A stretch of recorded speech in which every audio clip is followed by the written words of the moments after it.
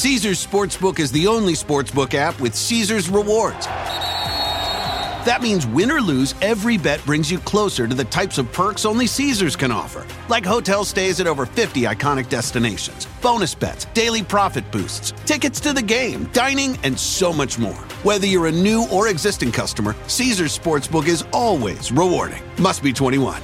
Gambling problem? Call 1-800-GAMBLER. Caesars Sportsbook. Don't just spectate, participate.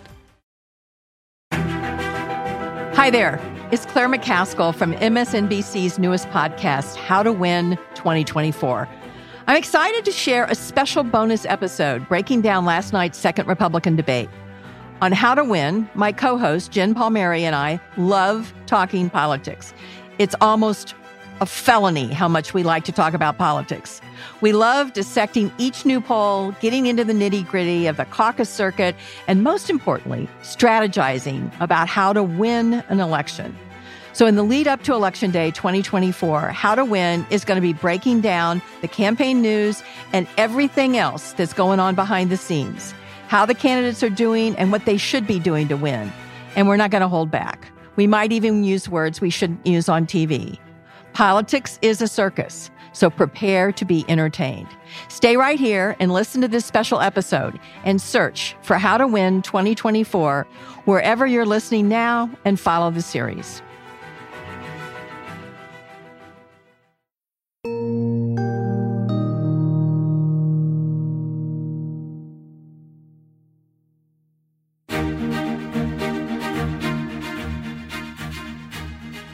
Hello, I'm Jennifer Palmieri here with my fabulous co-host, former Senator Claire McCaskill. Welcome to another episode of How to Win 2024. It's Thursday, September 28th, and today we're breaking down the highs, if there were any, and lows of last night's second Republican debate. But more importantly, because this podcast is about how to win in 2024, we're going to project forward to what does this actually mean for Biden's reelection. You're always looking for a way to get traction in a reelection. Reelects are hard. They're a grind. Does the debate offer Biden an opportunity to do that? Maybe impeachment does. Yeah, first of all, it was a train wreck. In fact, to call it a train wreck is being unkind to train wrecks. They have more dignity in some ways. Yeah. So we're going to talk about that. And then I'm really excited to talk to our special guest today, Ron Klain, who has been in the room where it happens more times than he could count and has done high-level debate prep for all three of the last Democratic nominees for President of the United States. So I'm anxious to get his take on the train wreck and also some talk about strategies going forward with the chaos that is the Republican Party right now.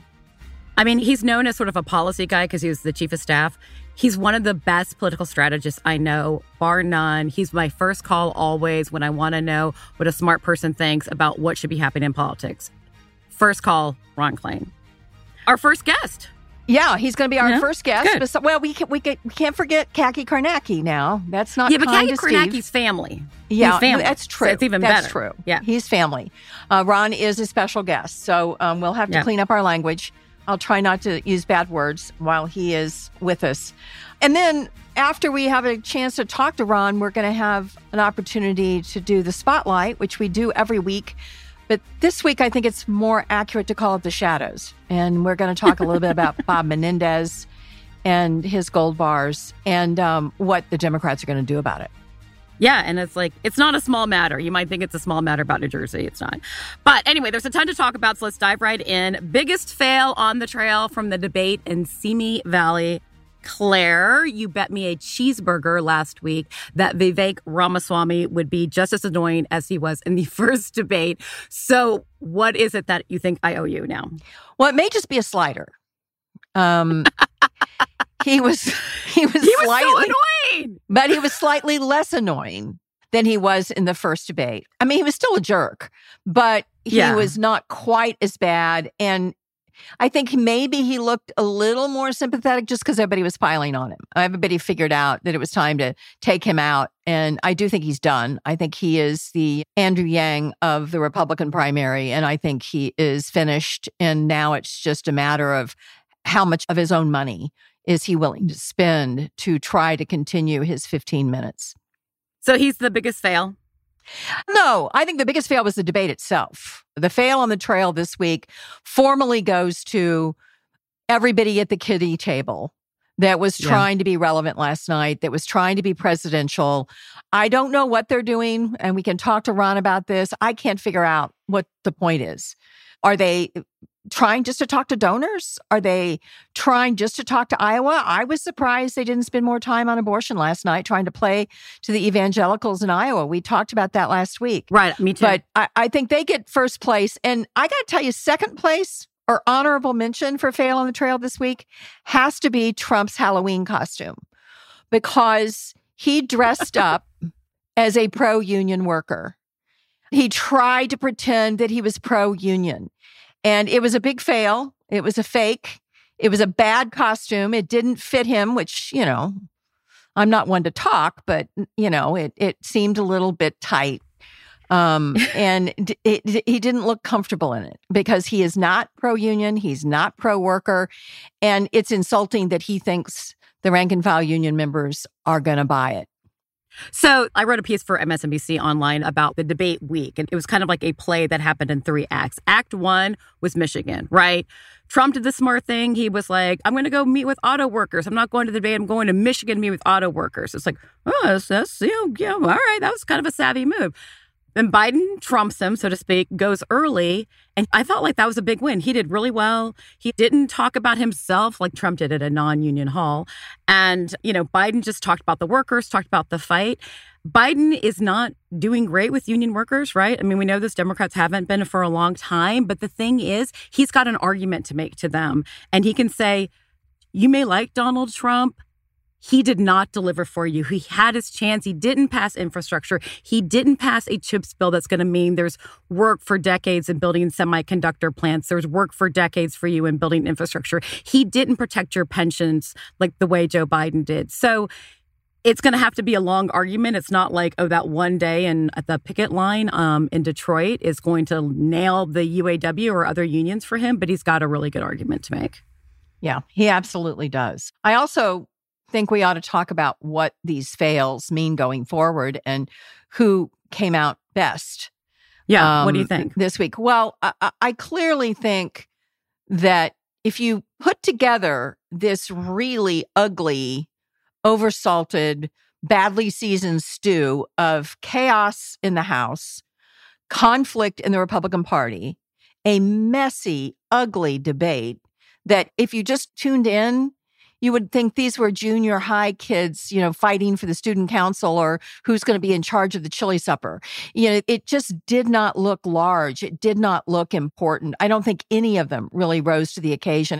So I think Biden came out of this week looking like a normal, nice guy, doing his job. And, I think the speech he just gave today in Arizona at the McCain Institute, it kind of wrapped up who he is. He didn't want to talk badly about Republicans in general. He just wanted to talk about the extremists.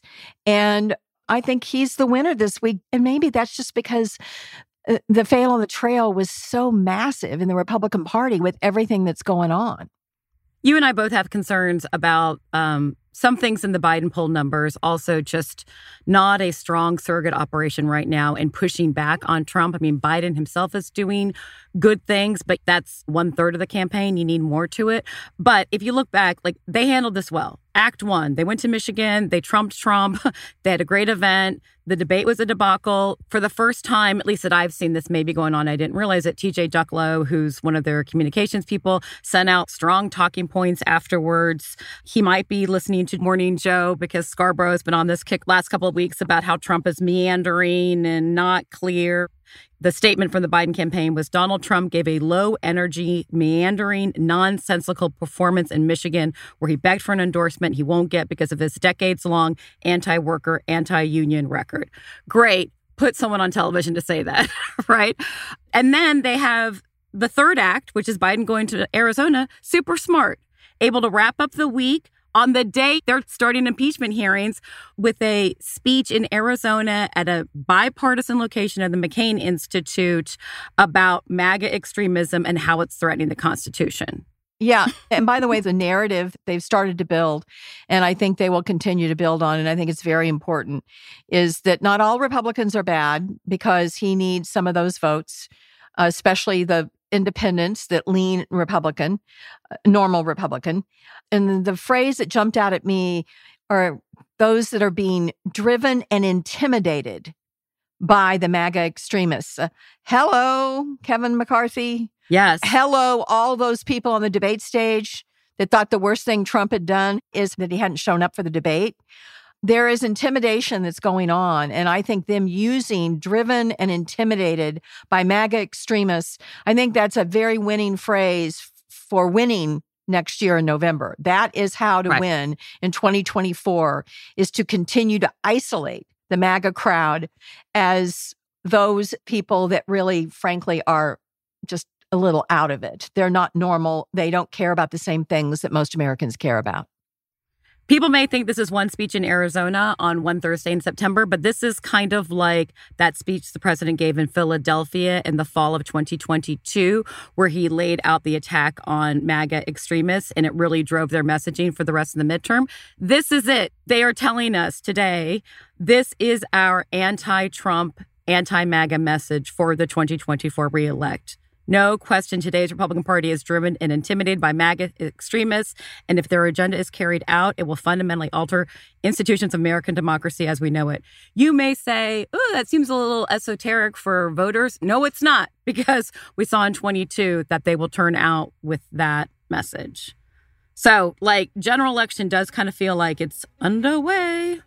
All right, Claire, we have a big guest coming up after the break, former White House Chief of Staff Ron Klain. He has led debate prep for Obama, Hillary, Biden. So I can't wait to hear what he has to say about last night's chaos and how it impacts the general election, plus what he thinks about people freaking out about recent polls and the House Republicans' first Biden impeachment hearing.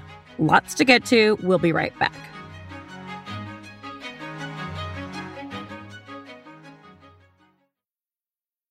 Caesars Sportsbook is the only sportsbook app with Caesars Rewards. That means win or lose, every bet brings you closer to the types of perks only Caesars can offer, like hotel stays at over 50 iconic destinations, bonus bets, daily profit boosts, tickets to the game, dining, and so much more. Whether you're a new or existing customer, Caesars Sportsbook is always rewarding. Must be 21. Gambling problem? Call 1-800-GAMBLER. Caesars Sportsbook. Don't just spectate, participate. Hey parents, Greenlight is here to take one big thing off your to-do list, teaching your kids about money. With a Greenlight debit card and money app of their own, kids and teens learn to earn, save, and invest. You can send money instantly, set flexible controls, and get real-time notifications of your kids' money activity. Set up chores and put allowance on autopilot to reward them for their hard work. Then learn about the world of money together. Get 1 month free when you sign up at greenlight.com/podcast.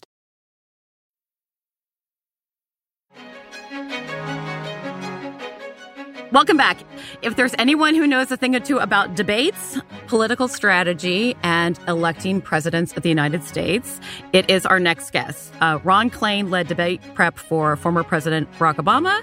Hillary Clinton spent many hours in a room in Westchester County with him, going through that, and President Joe Biden. He was also Biden's White House Chief of Staff. As I said before, when I have a question about political strategy or I'm doubting my own instincts about what's actually happening, my first call is to Ron Klain. People know him as a great policy advisor, bar none, one of the best political strategists I've ever worked with. So, Ron, welcome very much to How to Win 2024, because what we're focused on is, all right, moving forward, what needs to happen for Biden to win in 2024? Thanks for being here. Well, thank you. Thanks for that nice introduction, Jen. It's a pleasure to be here with you and Claire, and you're my first phone call too. So it's exciting to be here and chat it all out. So, Ron, I'm anxious to hear you have done high-level debate prep, and as someone who has sat through debate prep, not at that level, but a lot of debate prep, I was fascinated by the strategies last night that appeared to be Were there embraced. Strategies last night? Well, that's just it. So give us your hot take on that mess that we witnessed last night. What do you think is going on there? Claire, honestly, I've watched now 2 Republican debates, and I really haven't understood anyone's strategy, who they're attacking, why they're attacking, what they're attacking. I'd say the first rule of debates, as you know, is that you have to leave it liking the person, particularly for candidates like these who are less known. They want to try to be, they should try to be a little more likable. I find most of these people, not just because I disagree with them, but I think their presentation style is very unlikable. It's hard for me to see how they're making votes by doing this. And just they seem to be attacking each other almost mindlessly. So I talked to a senior Republican after the first debate who told me that it all made sense because Republicans like strength. And as long as you're beating someone else, you're showing you're strong. I said these people all look like they're just whacking away with sticks randomly, whomever's standing next to them for no reason. And not hitting Trump. So I don't see much strategy in it. They're not hitting Trump other than Chris Christie. And, I don't know if you're 50 points behind a guy, how you're going to pass him without doing something to pull him down. These people are all acting like Vivek is the number one candidate in the race. It's a bunch of people in fistfights with a guy at 7%. Makes no sense to me at all. And I don't think he's doing himself any favors by his demeanor and responding to all that. So I think it was incredibly distasteful. If I had my druthers, I would have the DNC buy the tape of last night's debate and force feed it to people, because I think if you see it, you don't want to vote for any of these people for president. I think it's going to wind up being a good training tape for when Vice President Harris has to debate one of these people, because I think it's a vice presidential debate. These people are all running for second place. And it's good training tape for Vice President Harris because she's seeing her future opponent thrash around out there. Yeah, and I just know the interesting thing about Haley is that while she does appear stronger and frankly smarter than most of the rest of them, I think that it's very hard for her to be so aggressively almost angry all the time, especially in the fight with Tim Scott. You could tell that she was angry. I've just watched way too many focus groups where there are women who are hard on women and men who are hard on women who they think are too angry and mean. And I don't want to use the B word, but if you've watched focus groups for women candidates, and I know both you and Jen have. We have. We hear you, Claire. And we know. Oh, yeah. You can't do that. Yeah. The B word comes up. And I think what you said about likability is so true, because even though she might have been stronger, she wasn't putting herself in a position where independent voters or people watching this trying to get an impression of her were going to walk away saying, she seems like a really nice, normal person. She just seems smart but mad. Yeah, I actually thought her performance in the first debate was better than last night. And again, strategically, forgetting, I take your point about her demeanor, but more to the point, what is the goal of beating up on Tim Scott? He's like at 0%. And if you persuade all his voters to leave him and come to you, you're adding 0 to your total. And so, I get the fact that they're all scared of Trump and they don't want to take on Trump. And I understand that. But if you're in 9th place in a race, you can't sit there and try to focus on passing the 8th place guy and hope somehow that gets you to the front. It's just not going to work. It's not a strategy. So the only person who really has a strategy is Governor Christie has a strategy. I think unfortunately for him and unfortunately for the country, it's a strategy that's doomed to fail in Trump's Republican Party. But at least he has a strategy. The rest of these people are just driving around in circles. And I saw TJ last night put out talking points that were really aggressive. Of course, the first hit was on Trump, rightfully so, about his meandering speech in Michigan. And then, President Scott, his speech in Arizona today. Detroit was a good bookend to start the week with the UAW, and now he's got Arizona. Look at this week. It kind of feels like the general election started. What do you see as opportunities, concerns for the Biden team going forward after this? Well, Jen, the president always has said, don't compare me to the Almighty, compare me to the alternative. And Yes, I do think that it's a good contrast for him. And the alternative is Donald Trump. I think this week really illustrates that alternative. Joe Biden was in Detroit talking to the actual auto workers who are on strike. I thought he looked vigorous out on the picket line. It makes him look younger when he's out there walking around with the bullhorn and talking to people.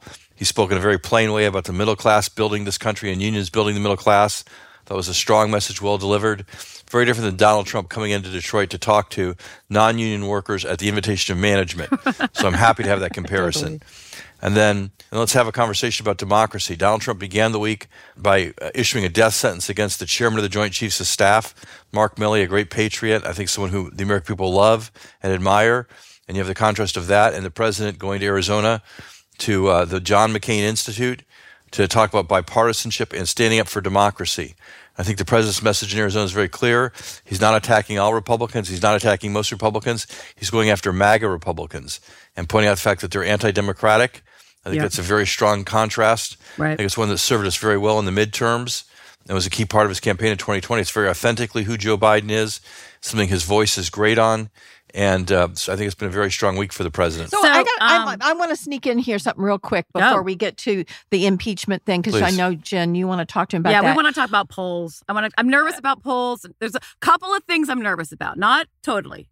I want to ask you, I'll be honest with you, Ron.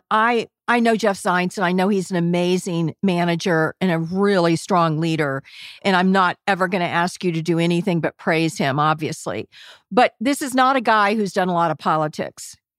And I'm curious from the outside now, if you have any concern. I have concern that it doesn't appear to me surrogates are being deployed. It doesn't appear to me, I think they're sending out talking points, and maybe it's because I'm close to a network where a lot of those surrogates would appear. And I know some of his very best surrogates are in the cabinet. It just feels like to me that there's a couple of narratives that the Trump people are trying to get away with, whether it's border, whether it's jobs, whether it's economics, whether it's who is fit to be president mentally and physically, all of those things. And is there a strategy that you could share about when there will be a more aggressive attempt to actually deploy surrogates to get out there and start kicking Trump in the shins? Well, so I guess I disagree with that, Claire. I appreciate your concern, but I disagree with it on a number of fronts. First of all, the president's two chief political strategists in the White House are Mike Donnellan and Anita Dunn, along with Jen Dillon on a different front. And they were the president's chief advisors and strategists in the 2020 campaign. They were the president's chief advisors and strategists in 2022. Even when I was chief of staff, that remains true today. So I think he's got a solid team around him. Secondly, in terms of surrogates, I saw one of the president's most effective surrogates, Governor Gavin Newsom, actually at the debate last night in the spin room, taking on Sean Hannity and representing the president's message. So I think Governor Newsom's a super surrogate for the president, and I think he was out there on the front lines yesterday and he did a great job, as he always does. And then the president's other best surrogate, or probably the president's overall best surrogate, is Vice President Harris, who's been on the road the past 2 weeks with her college tour, bringing the message in a very strong way, and I think it's been very, very effective. So I think he has good people out there spreading his message. I think more Vice President Harris on the road, more Governor Newsom around. I think those are great surrogates for him. And obviously, the more people we can get out there, the more the better. But I do think they have the message out there, and I think there are great surrogates out there on the road speaking on behalf of the president. More, please, more. I want more. We want Ron. That's what always we want. More. When I look at the polls, Ron, some people are saying the president, he himself, needs to be attacking Trump more. And I see an education opportunity still, particularly with young people who are unenthusiastic right now, but also very worried about things, telling them what the president has accomplished. I see an opportunity with voters of color who, again, are lacking in enthusiasm, but also want more problems to be solved. And it turns out Joe Biden has solved a lot of problems. Do you think that the impetus should be on, you can do both things to some degree, educating voters on what has it been accomplished and what the president wants to do in a second term, or just hammering the MAGA extremism, democracy is at stake message? Look, I think we have to do both in the Biden camp. And you think you can? You think you can? And I think this week is a good illustration, which is the week began with the president in Detroit talking about his economic agenda, talking about what he has done for the auto industry, what needs to be done, talking about what he has done to bring back the middle class, what needs to be done. I think that's that positive message that's important. And today he's in Arizona making it clear the threat that MAGA Republicans present to our democracy. And I think both are very strong messages. I think that, in 2020, the Trump campaign accused Biden of campaigning from his basement, but in fact the basement candidate is Donald Trump in 2024. Totally, he's not out there. Totally. And I think that with young voters, I think the more that Trump gets out there, the more that Trump is out there, the more it's going to raise enthusiasm on our side.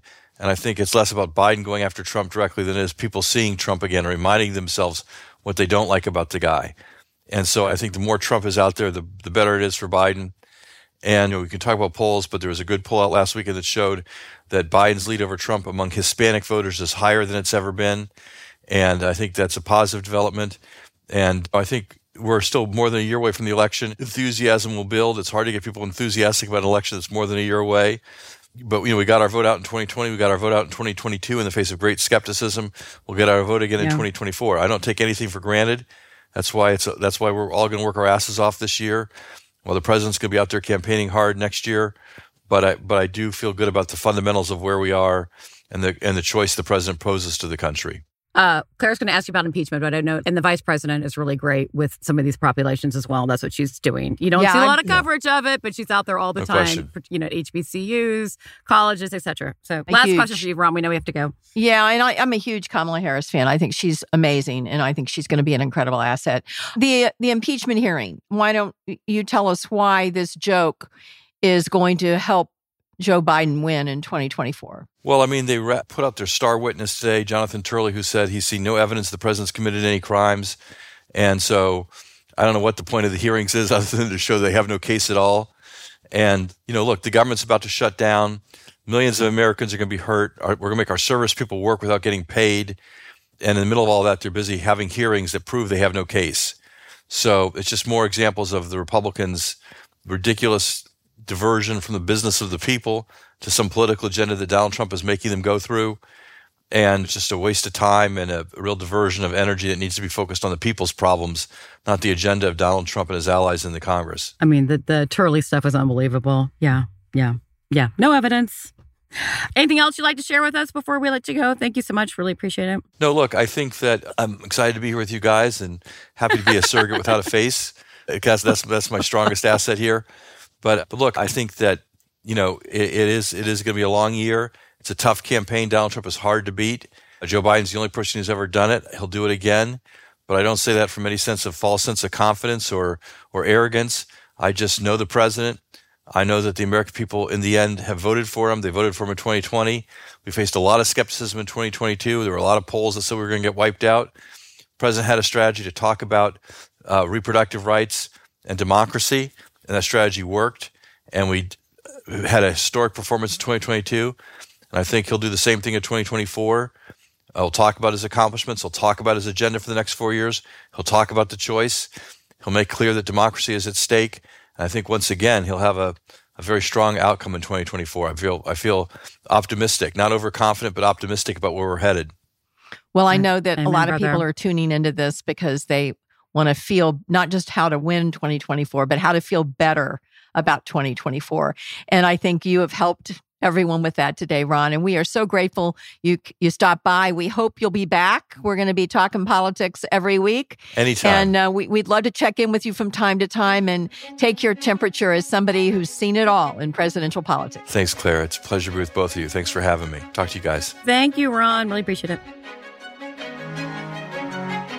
Up next, there's one Democrat who's casting a serious shadow on Democrats ahead of 2024. Bob Menendez from New Jersey, who has been indicted on bribery charges. I have a bunch to say about this, so stay tuned.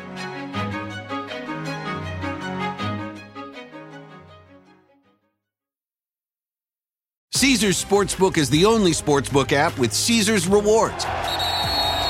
That means win or lose, every bet brings you closer to the types of perks only Caesars can offer, like hotel stays at over 50 iconic destinations, bonus bets, daily profit boosts, tickets to the game, dining, and so much more. Whether you're a new or existing customer, Caesars Sportsbook is always rewarding. Must be 21. Gambling problem? Call 1-800-GAMBLER. Caesars Sportsbook. Don't just spectate, participate.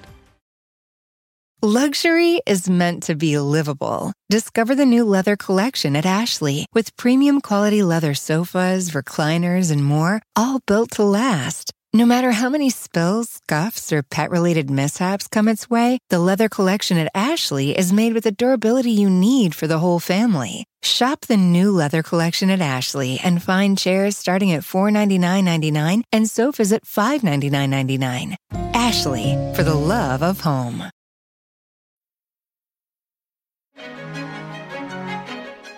Now we're going to turn to our Spotlight segment where we zero in on a particular issue, person, or race that may or may not be getting the attention it deserves. Claire, take it away. Yeah, we call this segment the Spotlight, but this week, I think we should call it the shadow, because it is a dark shadow, and it is about ethics and potential criminality on the part of a Democratic U.S. senator. They just had the caucus lunch, the Senate caucus lunch, which occurs every Tuesday and Thursday.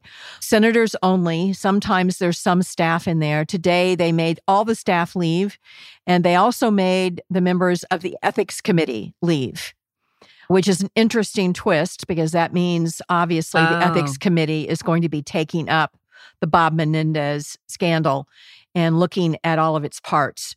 He left the meeting. I haven't had a chance to talk to any of my friends that were in there. I will, and update everyone next week. But I have a feeling he tried to present a defense. It will be interesting to find out what questions his colleagues asked him. But everybody needs to keep in mind that you're not entitled to a Senate seat. And you are not entitled to keep a Senate seat if you've done things that are unethical. Forget about criminality. Everyone wants to say, well, until he's proven guilty. Listen, we are all looking at what Trump did and calling for him to never have a lever of power near him again. And I don't know how we cannot do the same for this guy. And to be consistent and not be hypocritical, I think that the Democrats have to do whatever is necessary, whether it's coalescing around another candidate or whether it's actually continuing to put pressure on him to resign or censuring him, doing whatever they can do to show the country that they don't approve. Because the Ethics Committee can do so. Right, the Ethics Committee can take action. It seemed interesting that Schumer gave him this forum. It was like, I will give you this forum to make your case to your colleagues, and then, I expect the next thing is we're moving forward with the Ethics Committee. We're moving forward with more harsh things. But what you were concerned about how this could impact 2024 outside of Menendez's race. Yeah, it's important. And it was telling that the first senators to come out calling for his resignation are those that are in battleground states in very tough races in 2024. Jon Tester, Sherrod Brown, Rosen out in Nevada. They were all some of the first, and now it's up to 30 of them that have called on him to resign. So stay tuned. There'll be more on the sad story of Bob Menendez and his inability to understand the rules of ethics. And the reason why I think it's a threat is because it's like whataboutism, both sides-ism. It is when Republicans can muddy the waters and say, look, Democrats do it too. Trump has all these problems, but Hunter Biden's laptop, Trump has these problems, but Bob Menendez is on the take too. And they just drag everyone down. And that it's really getting to kind of the foundation of Biden's argument. So it does, Democrats have to be really aggressive about it because it could contaminate, waters well beyond New Jersey. Also, Republicans are defending him. It's Senate Republicans are saying that we should not jump to conclusions and they should let juries decide. It's interesting to me. Obviously, this is to be consistent with their position on Trump, but normally they don't care about consistency. What do you make of this? Yeah, clearly they're doing this because they've got a guy that's been indicted in 4 different jurisdictions. And so it's pretty obvious what they're doing. It's kind of sad. I do think that if you read the indictment, and I were to urge people to read the indictment and then decide what you would do if you were on the Senate Ethics Committee. The ethics committees don't have a stellar record of being aggressive about policing their own. Right. And there was talk when I first came to the Senate to try to do an independent ethics board that wasn't made up of members. But there have been actions the Ethics Committee has taken that have moved people towards the exit signs. I'm confident that looking at this indictment and the evidence they have, particularly how he was getting information to Egypt, there's a national security issue here. Right. So it's sad, but it is important that we stay consistent. Yeah, because, sorry, Menendez, but we can't, he can't be coddled and risk other people winning in 2024. He can't be contaminating other people's races. I feel like we covered a lot of great ground. There's a lot happening. We'll be back next week. Any closing thoughts, Claire? No, just don't make me watch another one of those debates. I swear, if I'm required to come to New York and sit on a panel about the next Republican kiddie table debate, I swear I'm bringing whiskey. I am bringing whiskey, and I'm taking a shot because I just think it's too painful to watch if you don't have a little help. I mean, look, sister, as you can imagine, I will be there with you. Thanks for listening, everybody. We had fun. I hope that you enjoyed it, and I hope you'll tune in and subscribe to this on a weekly basis. We'll be back next Thursday. The senior producer for this show is Alicia Conley. Jessica Schrecker and Ivy Green are segment producers. Our technical director is Bryson Barnes. Paul Robert Monzi is our audio engineer. Jamaris Perez is the associate producer. Aisha Turner is the executive producer for MSNBC Audio, and Rebecca Cutler is the senior vice president for content strategy at MSNBC. Search for How to Win 2024 wherever you get your podcasts and follow the series.